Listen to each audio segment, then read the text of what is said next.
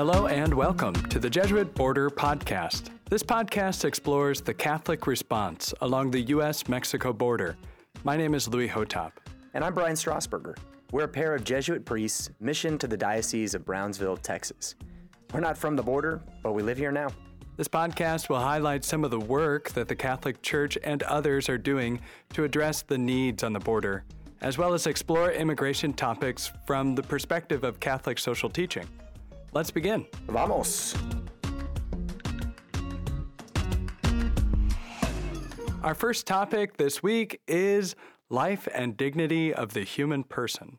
That's right, we'll be interviewing Bishop Daniel Flores, who is the bishop for the Diocese of Brownsville, Texas. So stay tuned for that. But first, Louis, why don't we talk a little bit about our experiences of going across the border from McAllen, Texas, which is a neighboring city here of Brownsville, into Reynosa in Mexico. Yeah, so for the last few months or so, we've been driving from our home in Brownsville all the way across the valley and then down into Reynosa. We've dealt with border security, we've dealt with taxes, we've tried to just get our way across in order to bring some supplies to a camp that is in Reynosa, Mexico. Yeah, that plaza, it's right within view of the bridge that leads between the U.S. and Mexico. And in that plaza, there's this camp of migrants that have set up tents. They're all coming to the United States seeking asylum, but unable because of some public health laws, some immigration laws that are holdovers from the past year or so that are preventing them from doing so. So they're unable to enter the country. They're caught kind of in a state of limbo. That's right. And some of them have been there for quite a while. So they've been on this in this limbo for a month, 2 months, some people over a year. And within this camp, sometimes we hear, I've been on the border for a year in different parts of the border. I've been making my way up from my home country, from Guatemala or Honduras or El Salvador, and now I'm finally here, but I'm stuck here on the border. I can't come into the United States. Yeah, and I think the profile of the average migrant there might come as a surprise to some of our listeners. The stereotypical migrant coming to look for work in the United States, we might be thinking of young, single men. But I think from our experience, we've seen a lot of women, a lot of children, family units, which means young kids are sleeping in this plaza, in these tents outside. And you really only can believe something like that when you see it. When it's not in front of your face, when it's not, something that's happening right next door to you, it's hard to really grasp what this actually means, what this actually looks like. The first times we were going over, I remember reflecting with you later, like, gosh, this is what a refugee camp is. And it's just nothing I had ever experienced before. So you have all kinds of different reactions to being in a space like this. Yeah, a refugee camp basically located on the other side of the border, which I think when we're talking about the theme of this week, life and dignity of the human person, it's so fundamental to our faith, understanding that every human person is created and endowed with dignity, created in the image and likeness of God. And that doesn't matter what side of a political border that they're living on, right?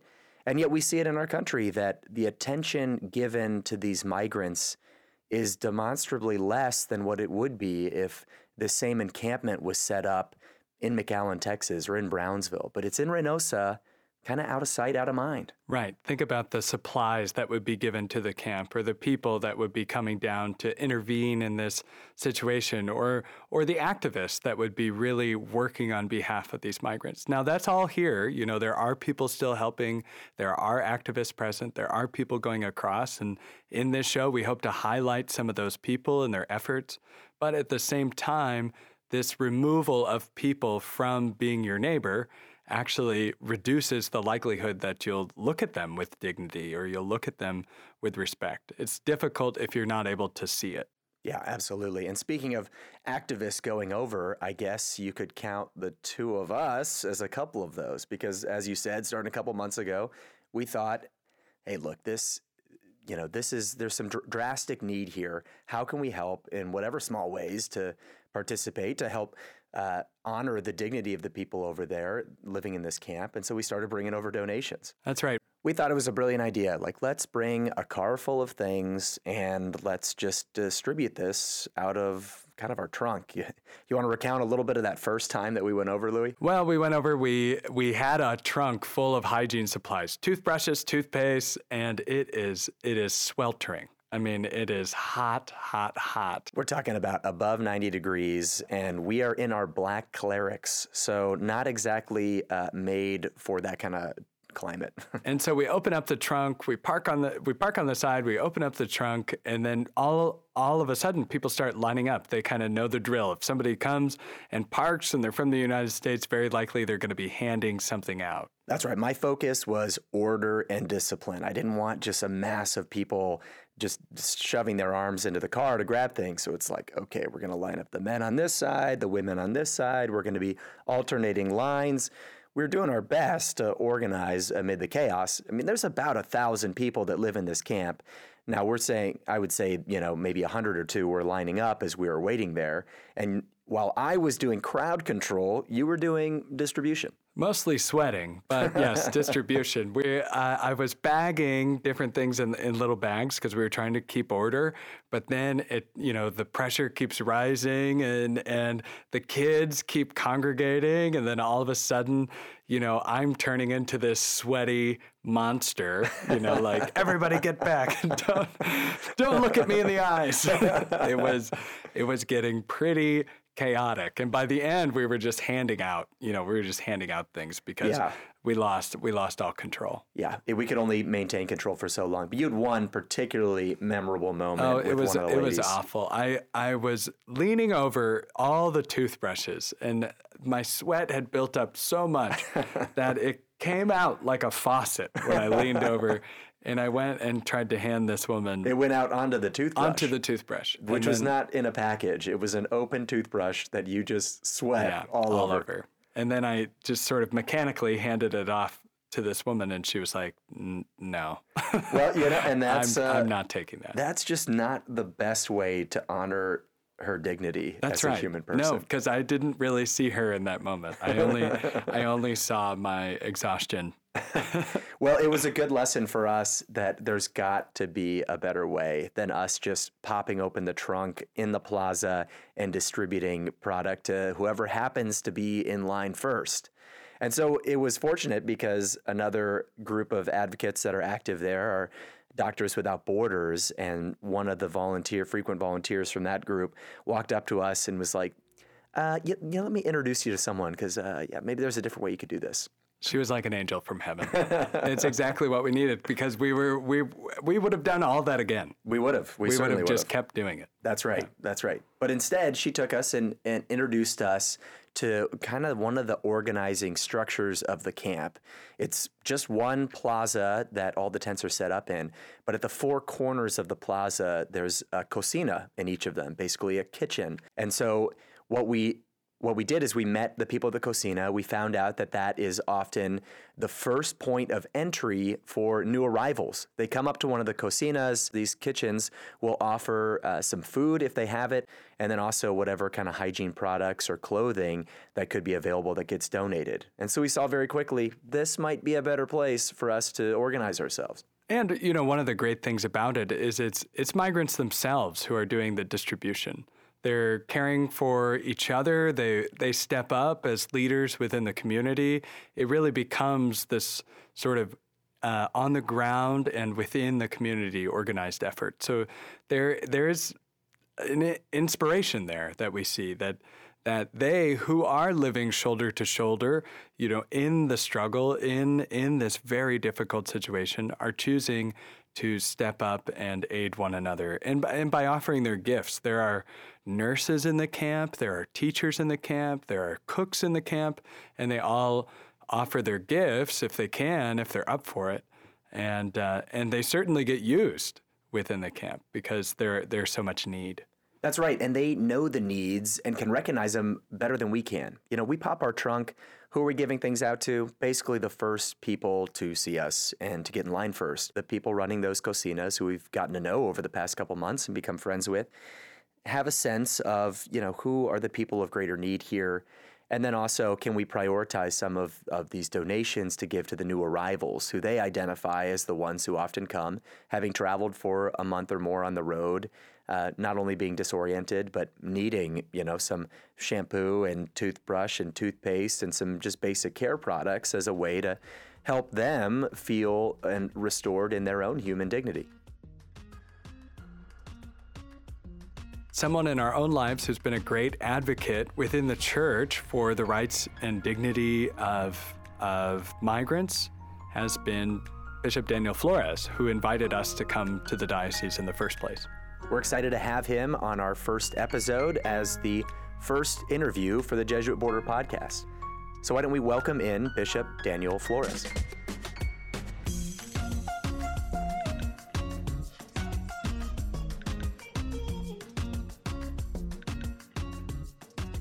Special thank you to you, Bishop Flores, for joining us for our first interview on the Jesuit Border podcast. This is your first interview. This is it. That's it. So the hot seat is really hot right now.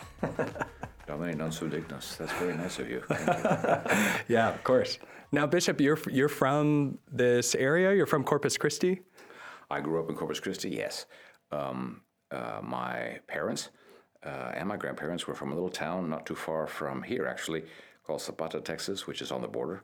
It's closer to Laredo. It's not the valley, because you go further west and you hit much more desert-like conditions. So anyway, they were from that area of the border, and as many people did after the Second World War, people moved, get married, look to other places to find work. My dad moved to Corpus Christi, and that's where we grew up. Great. And does being down here in Brownsville and in the valley feel like home, or does it feel like you've had to learn quite a bit being here? Well, there's always a lot to learn about the particular situation, but I've always felt very at home. The thing about growing up in Corpus Christi and having roots in a little town like Zapata, which is really a very small, very old sort of community that goes back probably to the 18th century, is that it's a very border town, is that you get a sense of, well, Corpus Christi is kind of like close to the water. It's kind of a beach town. There's always accessibility to the Gulf of Mexico. We kind of grew up with that. When I was a kid, we didn't go on vacations. What we did was we'd go to the island.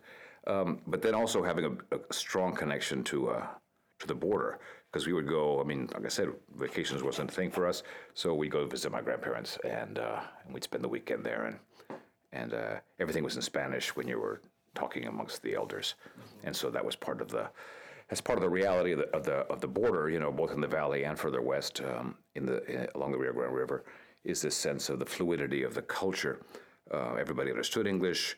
Spanish is oftentimes the home language, and so that's kind of how I grew up. A very bilingual sort of world of the family. Things would be expressed in one way or the other, and if you're talking to your elders, you generally attend Spanish. So that's very much the valley in terms of, as you know, you kind of walk anywhere and people will either greet you in Spanish or they'll greet you in English. And if you greet them in whatever language, then they'll keep talking to you in that language, because that's just the proximity of Mexico kind of contributes to that stability of bilingualism that's part of life here. I've been surprised at that in our first few months here, how easily people move in and out of one language and the other.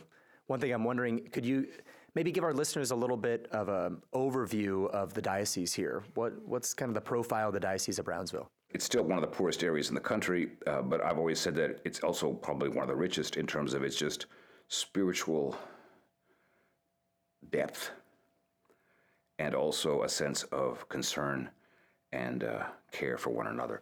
It's a pretty shall I say, it's a community that still has a strong sense of we have a responsibility to take care of each other. Somebody was telling me today that the Rio Grande Valley has one of the highest vaccination rates in the country. It's above 85%. And as people ask me, what do you attribute that to? I attribute that to grandchildren who are looking after their grandparents and who are willing to take them and wait in line for 9 hours to get them vaccinated. And then realizing that they have a responsibility themselves in some way to protect those around them. And there's a sense of connectedness, which is very much a part of the Catholic ethos.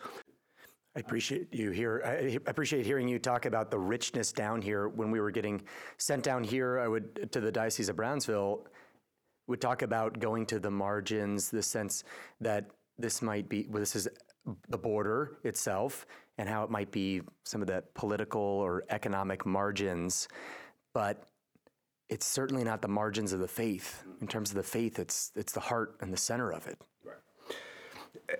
Yeah, and that's why one of the most difficult things in terms of the life of the church during the time we had to suspend masses because of the virus was obviously people couldn't go to mass because we had to close everything down, and it was necessary. It was probably one of the I'd say it's the hardest decision I ever had to make, and it lasted for several months. But people also miss sort of the parish festivals, parish festivals are such a rich expression of a communion of the church that is very vivid. It's multi-generational. It laughs. It knows how to enjoy things. There's music. There's kids. There's food, and it's just an expression of the joy of being together, which is also a deep expression of that sense of we were not meant to be alone. Our topic this week, what we really wanted to look at was life and dignity of the human person, in particular in the way that kind of theme of Catholic social teaching plays out on the border reality. I think there's so many answers to that. How do you see that theme at play here? There's so many ways of looking at it, but is there anything that comes to mind in a particular way, just when you think about how life and dignity of the human person is addressed here on the border? What's the focus of the diocese, and how might the diocese see itself as responding to that call by the church? Well, you're absolutely right. It could be looked at in a number of ways. I would start by just noting that we talk about in Catholic social teaching sort of the source of kind of the whole of the Church's doctrine about what constitutes justice and mercy in the social context flows out of a recognition that God became one of us, and He came one of us who was poor and ultimately rejected and ultimately crucified, and that therefore what is made clear by the mystery of the Incarnation is exactly the closeness of God in the woundedness of the human condition. Now we can talk about that, and I could talk about it. I mean, I've given lectures on it at universities, but the point is that it doesn't really hit the rubber doesn't hit the road until you can look at your neighbor and recognize that here is the Lord's anointed, and I turn my back on the Lord's anointed at my own peril, and that there's a responsibility to kind of, it's a sort of a contemplative thing, to kind of just see our relationships to one another in that light. You recognize the person for who they are, and their dignity is something that kind of is inherent in having been made in God's image and likeness, and is also having been made in a vulnerable condition. So here in the Valley, the issue that we talk about in Catholic social teaching, it kind of is an opportunity for us to look at Catholic social teaching in practice, which is really about human relation and how we look at each other and how we respond to each other. And that is to be always with respect and a sense of what happens to you matters to me. And that's an ethos that's part of just kind of the life of the faith. So here, it's people respond generously, and it's not because they've taken classes on Catholic social teaching. They respond because they have kind of people have a deep sense of what, and it's a sense of in grace of what the Incarnation implies for us. I appreciate that emphasis on relationship and observing the person in front of you and seeing them as the Lord's anointed. I mean, what a beautiful image. In the few months we've been down here, I can't think about the issue of immigration, let's say, in the same way after walking through a camp with migrants in Reynosa or attending to people who pass through the Humanitarian Respite Center in McAllen, because you start to have a sense of encounter something that Pope Francis has talked a lot about building a culture of encounter and the importance of that. I think the more we have that encounter with the other, the more it reveals to us the human dignity that is involved in all these people, and that puts a face and a name to what it can otherwise become these abstract concepts that we just can't wrap our minds around. You have to go back to the flesh and blood of the word. Our faith is verified by the act of love. At the end of life, as St. John of the Cross, I quote him all the time, we will only be asked about love. But the love he's talking about is a very specific. It is the love that is born of a faith in the God who became one of us, suffered the cross and rose from the dead, and who continues, his body continues to extend itself in the world, and we need to respond to him. And the response is an act of love. And the act of love can often be a very mundane, ordinary, even very messy thing. When I go and say visit some of the colonias, some of the parish missions that are out on the periphery of the diocese, and just kind of go visit little houses where maybe there's a couple, 2, 3 generations living there, this sense of the immense dignity that is there, and in who they are, as they are. We don't have to fix them to make them. The dignity is there, and you just have to let, Pope Francis talked about, you have to let that show itself to you before you sit there and try to fix it. And it's a certain reverence in the presence of that. And so I just think that that's a strong connatural sense that kind of naturally flows in the life of the faith. None of the stuff we do at the respite center or the visits, when we had the camp in Matamoros before and now at the camp in Reynosa, and the work we do in the respite center and also in the colonias in the outskirts, none of that is an abstraction.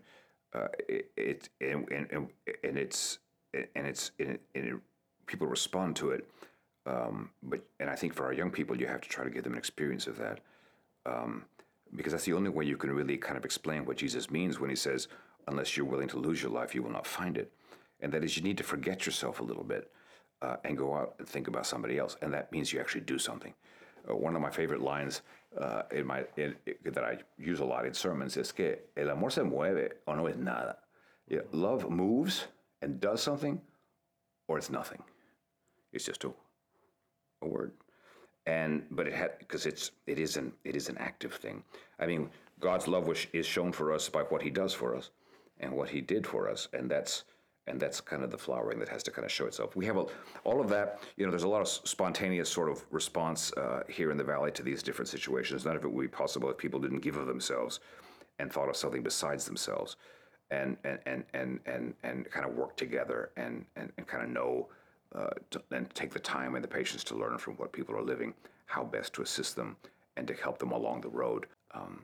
The parable of the Good Samaritan is all about the Samaritan who went out of his way and gave away time, which I think, especially in the modern world, is the most valuable commodity. That we have so many volunteers now for several years who give time to prepare food, to wash the floor, to donate, to go out and buy tennis shoes, little baby tennis shoes, anything who just give of their time for that is an extraordinarily powerful message. I think, part of the challenge of working in this kind of situation is seeing that full picture of the people in front of you, walking into their space and seeing, this isn't exactly what I've imagined or what I've been told in the newspapers, or because it's much more complex than just a sad, difficult situation. That there are real people here, there are real people who are in this situation who have joys and sorrows, who are just as complex, just as experienced, all those things as my reality. And yet it can be so, two-dimensional when it's presented to us through different media, different things like that. Like I was in the camp the other day talking to a guy, and very often people want to show you something they're proud of. We built this, we put up this tent, we got all this food and we cooked it, we handed it all those things. And his thing, he was like, "This is my daughter." He brought her over and he wanted to introduce her to me. And that to me was just so striking that, here's something I'm so proud of. This is my daughter and she's here with me. And I think that those kind of realities get overlooked, when we make it a two-dimensional thing. And kind of look past the particular humanity. Human beings are particular flesh and blood. They're not like people in general. And part of the problem with the general discourse of this country on immigration is that we talk about numbers and we talk about statistics and we talk about what, well, this can't happen because this would be the result. And it's all sort of at a certain level of abstraction that doesn't look at the particular human person. One of the most moving things I do here in the Valley, and I'm glad I'll be able to do it again this year because COVID kind of made it difficult, is I would, in addition to the respite center, which is largely fathers and children who are on their way to family members after they've been released by the federal government to kind of reunite. We also have quite a number of unaccompanied minors in the detention centers, which are run sometimes by the government, sometimes by the HHS, sometimes by private contractors. In any case, I do try to it gets arranged where around Christmas Eve I will go and say one of the masses at one of the unaccompanied minors. I'll be able to do that again this year. I'm glad and thankful to God for that. But some of the most moving things is after the mass is over, we ask that the different groups from Guatemala or Honduras, they're all teenagers, tough guys and young ladies, but because they've seen a lot, and maybe to kind of sing some of the Christmas songs that they would sing at home. It's an important thing to ask them to do because they start singing them and then they start crying. Because they did leave people behind, and they do want you to pray for their grandmother, and for their mom, who's in a very dangerous situation. I mean, this unless you let that sort of impact you, that could be my nephew, and in a large, truly Christian sense, that is my nephew. And then you say, well, then how can we work together in a community to kind of make things a little better? We can't fix everything, but the least we can do is treat with respect the hopes and the dreams of people and try to craft on a higher level of abstraction a national policy that puts human dignity first. It's easy to spend time with the kids and see them playful and cheerful, and you can tell their resilience, and kids will be kids, but then if you go just a little bit deeper beyond the surface, you can see just how much they're often carrying. Yeah. They carry a lot. And one of the things that I sometimes will say to some of our volunteers, we have a lot of volunteers who give a lot of time, like I said, washing the floors and washing diapers and just fix, is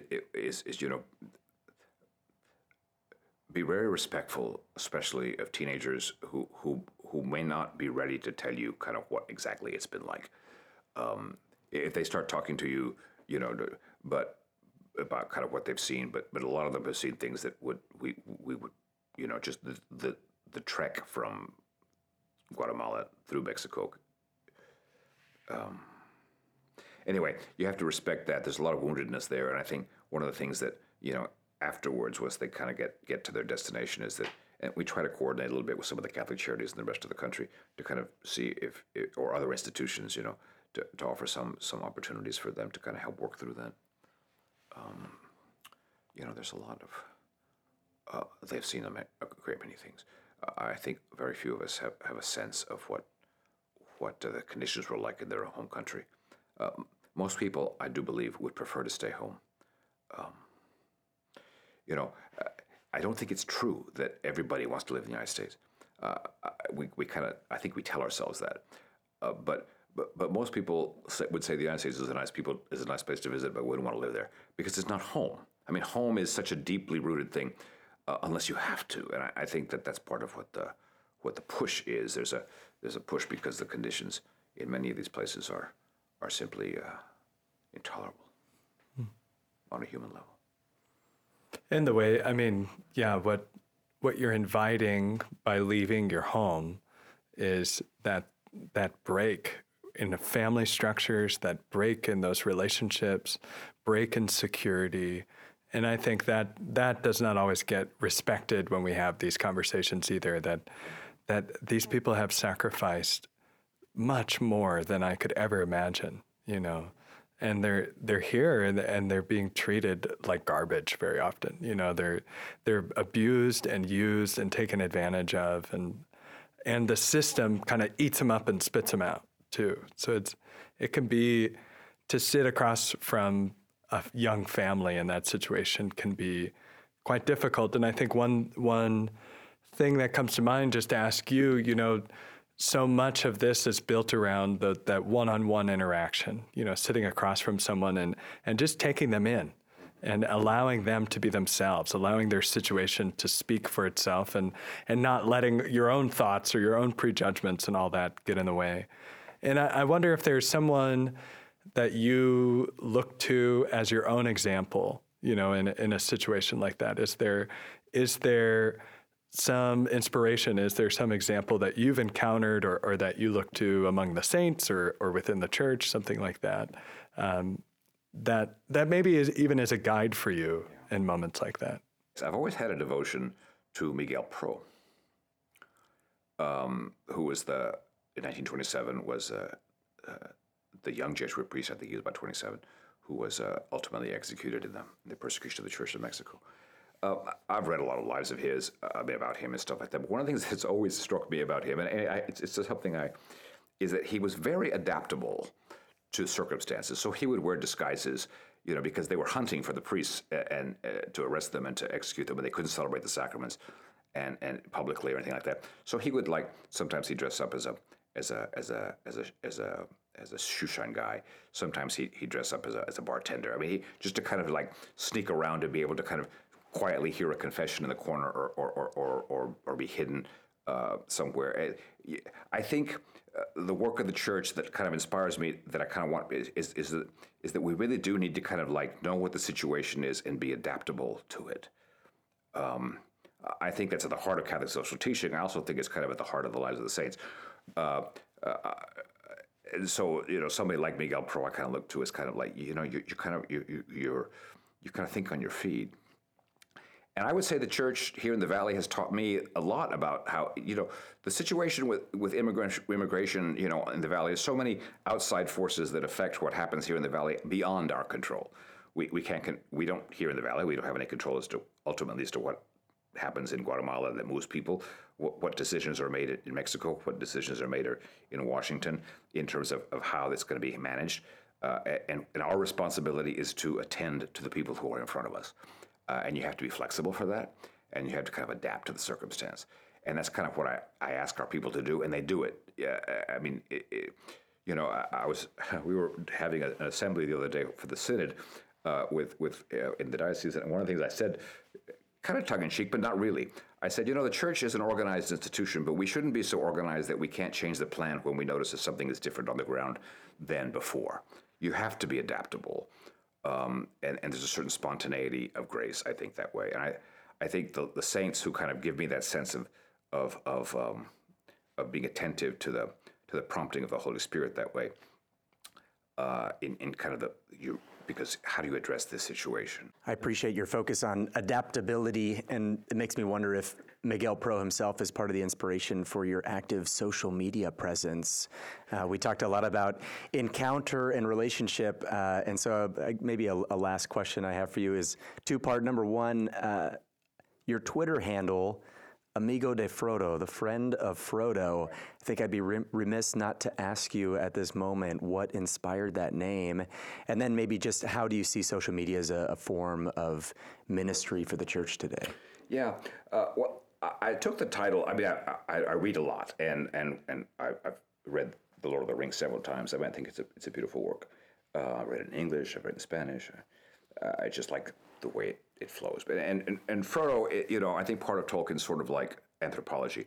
I kind of look at Tolkien sort of from a sort of a theological perspective, has sort of an Augustinian view of history, which is fairly negative, but a very Thomistic anthropology. That is to say, he's fairly optimistic about the resiliency of hope. So anyway, and the thing is that for Tolkien, the little guy is not the elves, it's not the powerful men of Numenor, it's the little guys who are kind of in the background who will ultimately be the ones who who have the humility, because they're close to the earth, to kind of do something that actually changes things. And Frodo's the little guy. And so my thing is, my sort of sense is, it's good to be a friend of somebody like that. So, so the friend of Frodo is kind of, to me, kind of a sense that the relational thing is Jesus, make friends with the poor. They will judge you on Judgment Day. I have this sort of image of final judgment, where, I kind of go up to the doors and knock, and St. Peter's there, and he has all the poor behind him, and he looks at them after I'm there, and he says, "Will any of you speak on his behalf?"